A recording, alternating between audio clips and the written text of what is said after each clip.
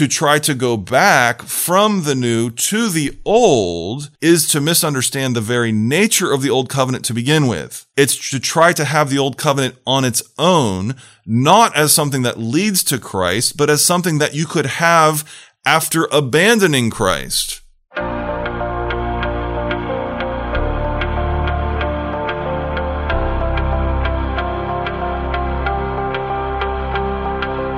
Welcome to Mid-America Reformed Seminary's Roundtable Podcast, a broadcast where the faculty of Mid-America discuss everything from Reformed theology, cultural issues, and all things seminary. This is episode 84, and I'm your host, Jared Luchabor. Thank you for tuning in. In today's episode, Dr. Marcus Mininger, professor of New Testament Studies, will speak to Hebrews 6, perhaps one of the most well-known passages in Scripture, more so for its striking language of apostasy in the Christian community. I'm just going to leave it to Dr. Mininger to elaborate a little bit more on this text. Check it out.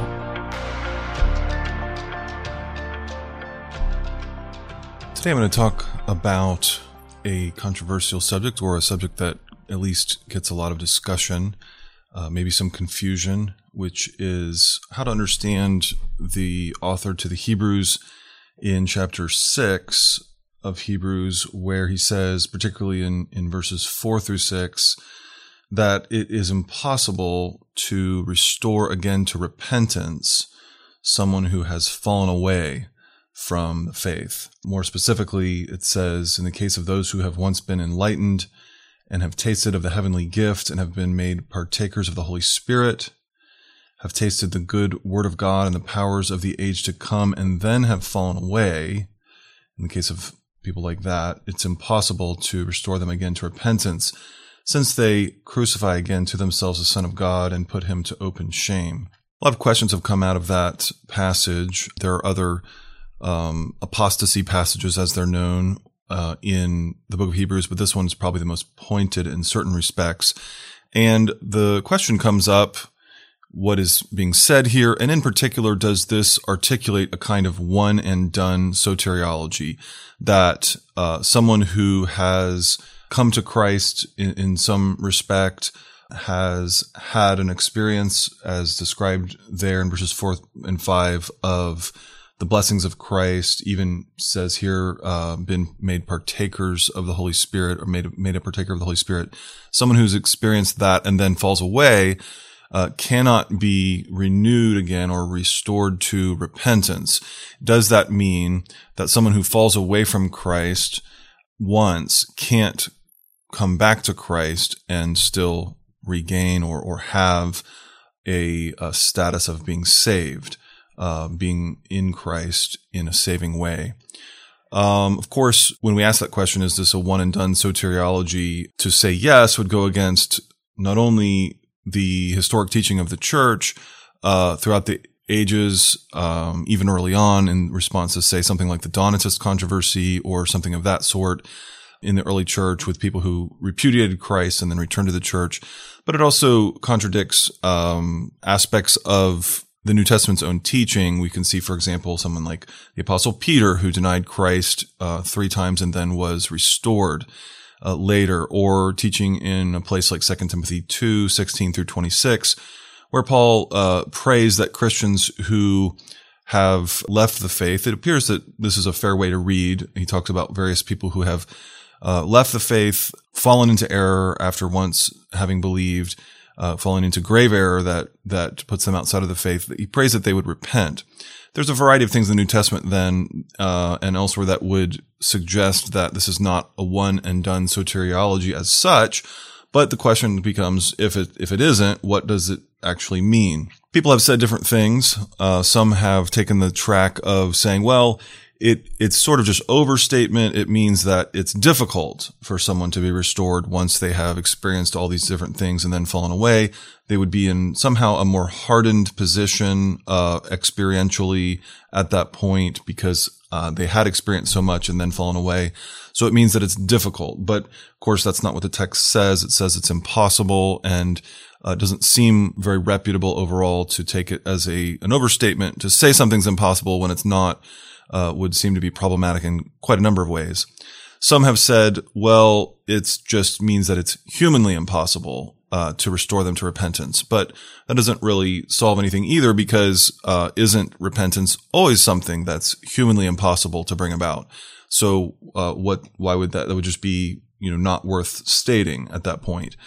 There have been a variety of other viewpoints. One of the more common ones of late has been to say that the repentance being spoken of, the repentance that the person in this situation having fallen away, their initial repentance must not have been genuine anyway. So they are not a true believer, and therefore it's impossible to restore them because they just weren't saved to begin with. That, of course, to read it that way kind of gets around certain difficulties, perhaps theologically, but it doesn't make a lot of sense of the phrasing itself. The phrasing in verse 6 of chapter 6 seems to assume an identity between the first repentance, whatever someone had previously confessed and experienced when they first came to Christ, and the second repentance, because it talks about being restored to repentance, right? So having this repentance a second time. If the first repentance were just a false repentance, then several things don't make sense. First of all, why would it even matter to say that someone can't be restored to false repentance? That isn't worth talking about, really. It wouldn't be of any use anyway. But also, secondly, along with that, why couldn't they be restored again to a false repentance? The whole premise of the statement in verse 6 seems to revolve around the idea that the first repentance was, in fact, valuable in and of itself, in some sense, when it occurred, because it would be desirable in theory for someone to be restored to it, but it's impossible. So there have been these different explanations, none of which seem to make good sense of the text or complete, sufficient sense of the text. And it's a text that I've wrestled with a lot, and I've come to a different viewpoint, my own viewpoint. So let the listener beware. This is something I've worked on over the years and I'm still working on now to hopefully publish on. So it needs to be vetted out still. You can think about what you can consider it, and don't just swallow it whole necessarily. But I've become convinced that the writer means something altogether different than what has often been assumed. So how should we understand this text? In my own thinking, we need to read this text when it talks about not being able to be restored again to repentance in a much more redemptive, historically sensitive way, as I think the book of Hebrews generally encourages us to do in so many ways, to think redemptive historically. And in particular, I think that we need to understand the term repentance in this context as having a specific meaning that's particular to the Old Covenant, specifically that repentance here indicates entry into right standing in the Old Covenant specifically. That this is not the general use of the term repentance, which we see various points in Scripture, but it's a more specific use that we also see in Scripture. We need to understand that the term repentance can be used in various ways. Sometimes, to be sure, it refers to something that those who are entering into the new covenant or already in the new covenant should do. Repent and believe, every one of you. In the name of the Lord Jesus Christ, for example, the sermons in Acts will give that exhortation that people repent and come into right relationship with the Lord through Christ. And those are, of course, our New Covenant texts. But the term repentance can also be used in a way that is specific to the Old Covenant in contrast to the New, something that gave right standing in that covenant, the Old Covenant, but was insufficient for right standing in the New Covenant. So there's different uses of the term. This second use of the term is something we can clearly see in a place like Acts chapter 19, 1-7. There Paul comes across a group of disciples who it says only knew of the baptism of John, meaning, of course, John the Baptist, which the text specifically points out was a baptism of repentance. But these disciples that Paul came across, while they knew the baptism of John, had received the baptism of John, therefore, of course, had repented in that sense, did not have a sufficient or complete understanding certainly of Paul's message, they did not know about the new covenant realities that John's baptism pointed ahead towards and prepared for.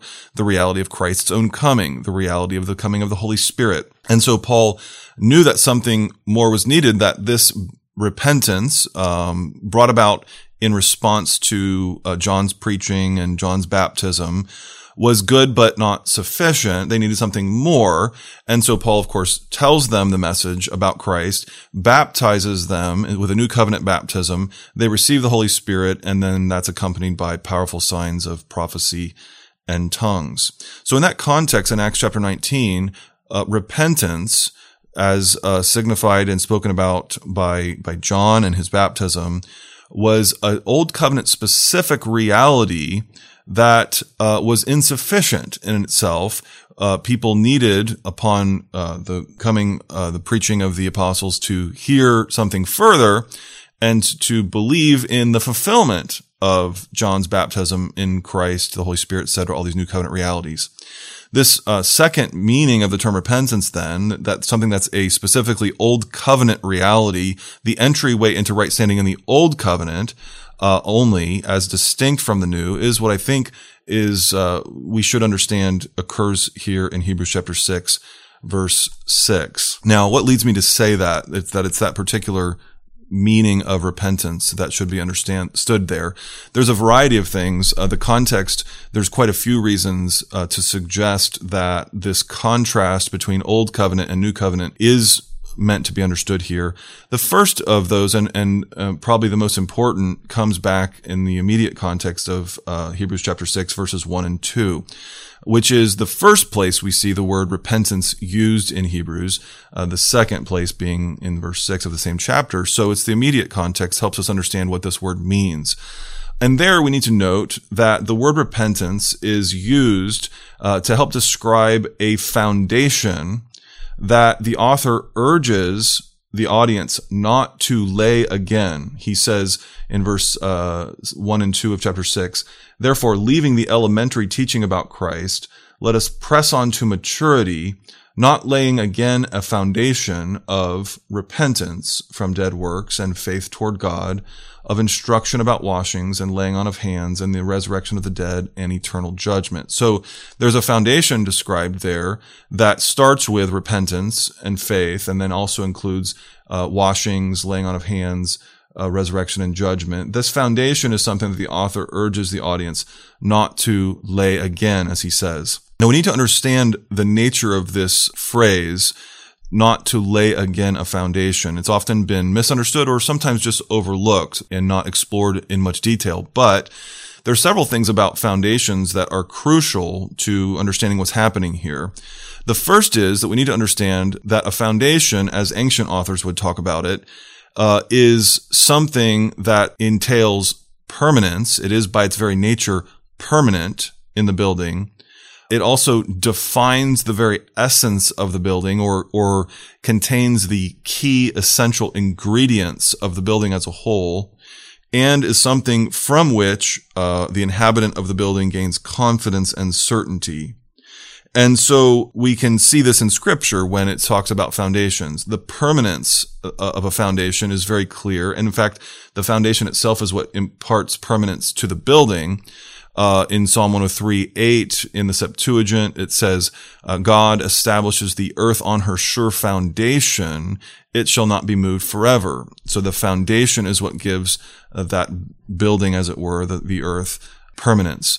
Or in Proverbs 8, we see that to understand something properly requires understanding its foundations. To understand creation properly, for example, or wisdom, you have to understand Job. Even in Job 38, the question is asked to Job, were you there when I laid the foundations of the earth? If you don't understand the foundation of something, then how can you understand the thing itself, right? That the foundation defines the essence of a thing.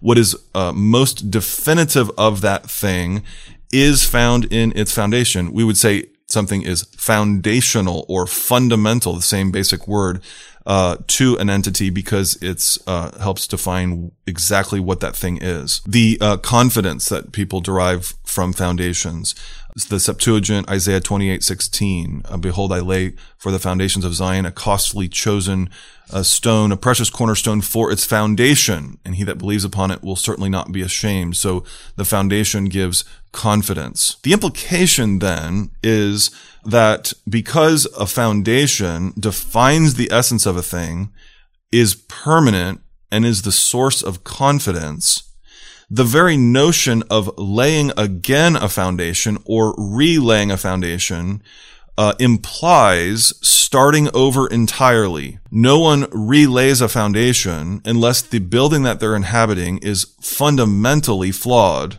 such that they have to start over again from the ground up, as we would say. The author then is urging in chapter 6:1, this is crucial to understand, the whole thrust of his exhortation is that the audience not seek to start over again. And once you understand that, then you have to ask, well, what are they trying to start over again with? And then we read the rest of chapter 6:1 and 2, where it gives us the ingredients of the foundation.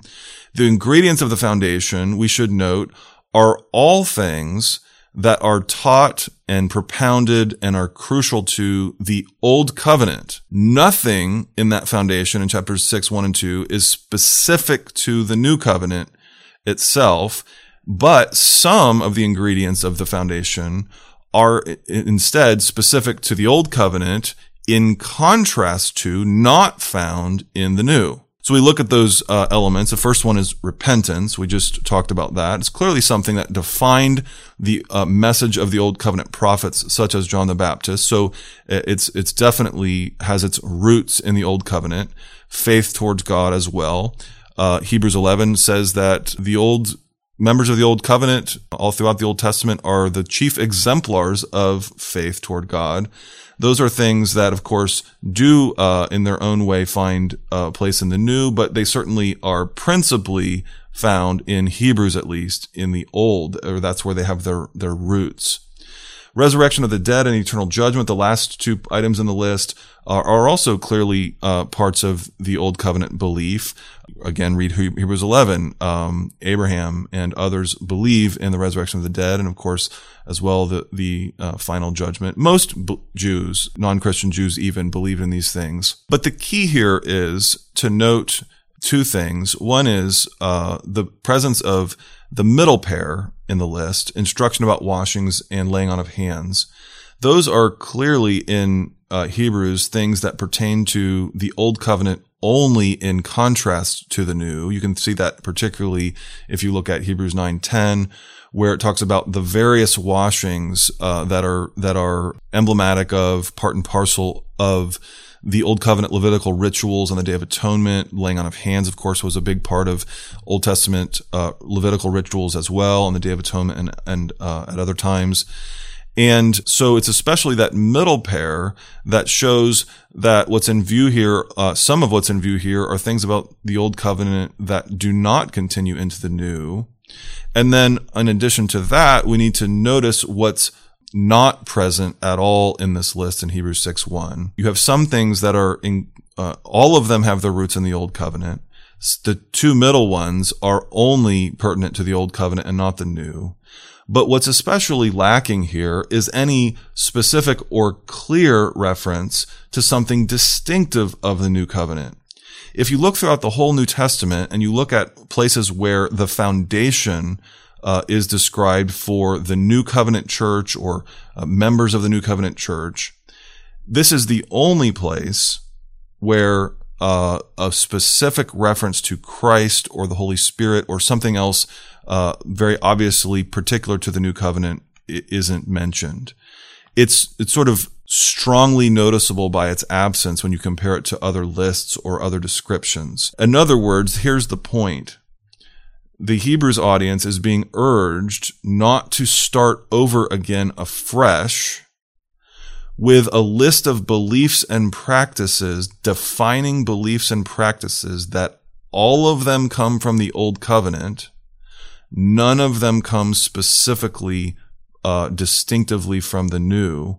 Some of them, in fact, are distinctive to the Old in contrast to the New. The whole gist of it then is don't go backward to start all over again in the ingredients found in the Old Covenant alone over against the new. And of course, the first thing in that list of ingredients is repentance from dead works. So we can circle back around and say this then. Repentance in this context is the gateway into right standing in the Old Covenant specifically. That's the way chapter 6:1 reads. Repentance is the first item in this list of distinctively Old Covenant beliefs and practices. And so then the author is saying, don't go back to the Old Covenant to start over with only it, removing all of the distinctive New Covenant teachings and realities from your foundation, which defines the very essence of your belief system. And he gives as a chief reason for that then, should you not go back? Well, verses 4-6 help explain. The word "for" there, of course, is explanatory. Don't lay again this Old Covenant foundation. Why? Verse 4. For in the case of those who have once been enlightened and have tasted the heavenly gift and have been made partakers of the Holy Spirit and have tasted the good word of God and the powers of the age to come. If we had more time, we could look at each of those, and they're each very clearly references to experiences of the New Covenant in particular. If you look at chapter 10, where that word enlightenment occurs, the only other place it occurs in Hebrews, it's clearly a word that refers to the beginnings, the beginning of their New Covenant life, their beginning of their New Covenant faith and existence there. But the list as a whole there in chapter 4, people who have experienced these specifically New Covenant realities and then have fallen away. It's impossible for people in that situation to be renewed again to repentance, meaning repentance just as it's described in 6:1. The repentance which is the gateway into right standing in the Old Covenant alone. Now, of course, many people throughout the history of God's covenant lived under the Old Covenant in right standing with the Lord precisely through this repentance and faith, but that whole life under the Old Covenant was meant to lead towards the coming of Christ and the Spirit in the New Covenant. What's being said here essentially is that the Hebrews audience needs to understand there is only one-way traffic between the Old Covenant and the New. There's no reversing it. The Old Covenant was designed by God as a good and gracious arrangement by which to live in relationship to Him, but a good and gracious arrangement that provided a pathway towards the New Covenant. And once you go down that pathway into the New Covenant and experience the realities of the New Covenant, the blessings of the New Covenant, as verses 4 and 5 describe, the saving usefulness of the Old Covenant is now complete because it's fulfilled its purpose. The Old Covenant has fulfilled its purpose in bringing you to the New. To try to go back from the New to the Old is to misunderstand the very nature of the Old Covenant to begin with. It's to try to have the Old Covenant on its own, not as something that leads to Christ, but as something that you could have after abandoning Christ, having confessed Christ and then gone back to a pre-Christian confession, as it were. The author says this is impossible to do savingly. The Old Covenant that Abraham and David and others lived rightly under was always meant to lead to Christ. To go the other direction from Christ back to the Old Covenant and try to have the Old Covenant by itself is fundamentally impossible. We can think of it this way. The Old Covenant is like one of those movable tunnels or causeways that you find in an airport terminal when you go to your gate and you're trying to get from your gate where you're waiting to board, and then you travel up that movable tunnel onto your airplane. That's the Old Covenant. But once you board the airplane and the causeway is then retracted and the plane pulls away from the gate and takes off into the air, it's impossible to go back and say, you know what? No, I'd like to do a do-over. I'd like to go back to that movable causeway, right? It's literally impossible. It means destruction. The causeway played its valuable, important role getting you to the airplane, but the point was to get to the airplane, not to go back and decide to stay in the movable tunnel by itself. It's a crude analogy, but you get the basic point. The bottom line, the impossibility of being restored to repentance in Hebrews 6 it seems to me, means the impossibility of going from the new covenant back through that gateway of repentance into right standing in the old covenant alone, or to put it in the words of 6:1, to try to go back and relay a foundation with old covenant materials alone, stripped of Christ, the Holy Spirit, and the realities of the new. And so the author is truly saying this is simply flatly impossible. You can't confess Christ and then go back to a supposedly pre-Christian confession, giving up on Christ as the fulfillment. To do that is to destroy the very old covenant itself, its whole purpose, and certainly cannot be done savingly. It also, as verse 6 says, is tantamount to crucifying the Son of God again, rejecting him again, as so many did at his cross the first time, putting him to open shame, saying, we will not have this one as the fulfillment of the old covenant. We want the old covenant without him. Again, to do that is impossible. A basic implication is that this passage, it seems to me, is not saying that if you fall away from Christ, you confess Christ and then fall away from Christ, you can never come back repentantly to Christ and be restored. It's simply not stating that. In fact, that's exactly what a person should do. And what this passage does teach helps underscore why, because it's saying there is salvation in no one else. Even the good, gracious old covenant that God himself provided cannot provide salvation in and of itself. It was a means to a larger end. It was a means to Christ. And if the good, gracious old covenant can't provide salvation apart from Christ, of course, nothing else can either. So there is salvation in no other.